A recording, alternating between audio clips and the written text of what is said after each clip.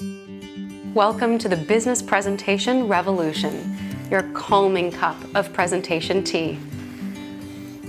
Phil, is everything okay? I'm just really feeling kind of nervous. I just don't think I'm properly prepared for today. Well, you're in luck because today's episode is all about calming presentation nerves. We all get them.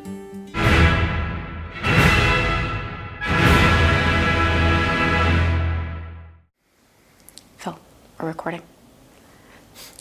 Okay. So, right before we were talking about how to calm presentation nerves.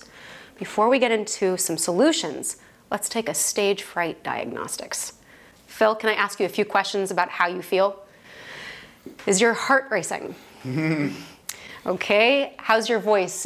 Can you try saying something? It's kind of dry. It's hard to get it out. A little dry. Yeah. Okay. And are you able to focus? Can you look straight ahead for a moment? All right. Yeah, it's a little hard to keep some direct eye contact. Not easy. I'm just too stressed. Yeah. Okay. Well, let's see if we can find where the issue arose. Okay? So, thinking about preparing for your presentation today, here we are. Did you prepare in a 4-part process and think about the ideas and creating the presentation? No. Okay.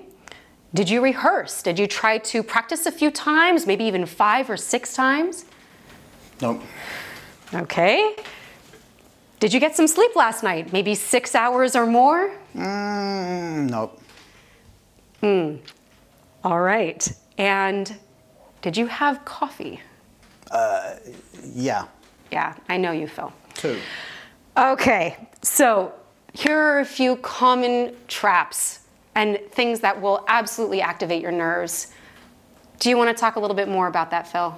Well, absolutely, because to be honest, stage fright happens to everybody. And even if you don't get stage fright, you do get nerves. Now, I speak in public all the time, but I do get nervous before a major presentation. We all do. It was what Mark Twain who said, the world only has 2 categories of speakers, the nervous and the liars. Yeah. So we all get it, right? The question is, how do we make sure it doesn't paralyze us, and how do we actually channel that nervous energy and give that energy to our audience rather than letting it paralyze us like it did me a few moments ago? Yeah, absolutely. And that's definitely a lot of where our work comes in as coaches. We work with people all the time to help relax and get centered, but also just learn how to prepare well. There's one other thing we didn't touch on, and this is sort of a back pocket secret weapon towards nerves, and that is the energy you're feeling that's running through your body, that's coming out in trembles sometimes. This is fear, but on the other side of fear is excitement. So connecting to your purpose and what is actually exciting you about presenting, this can really help energize you in a positive way. And remember, this isn't your presentation. This is theirs. So get out of yourself, come back to the preparation, avoid the coffee if you can, get some good night's sleep, and prepare. Absolutely. Always focus not on what could go wrong, but think about what could go right. Imagine your audience enjoying your presentation, getting your key messages, and then achieving your objectives, because it's up to them to achieve your objectives for you.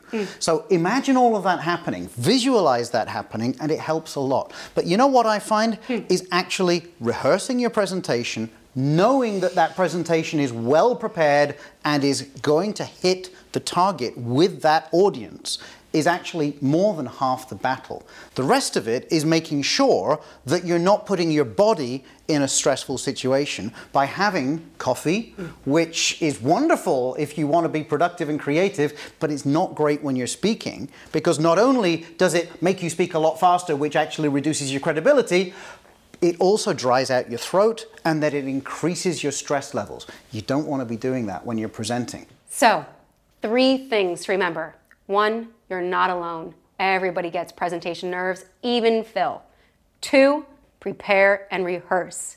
3, take care of your body, and your body will take care of you.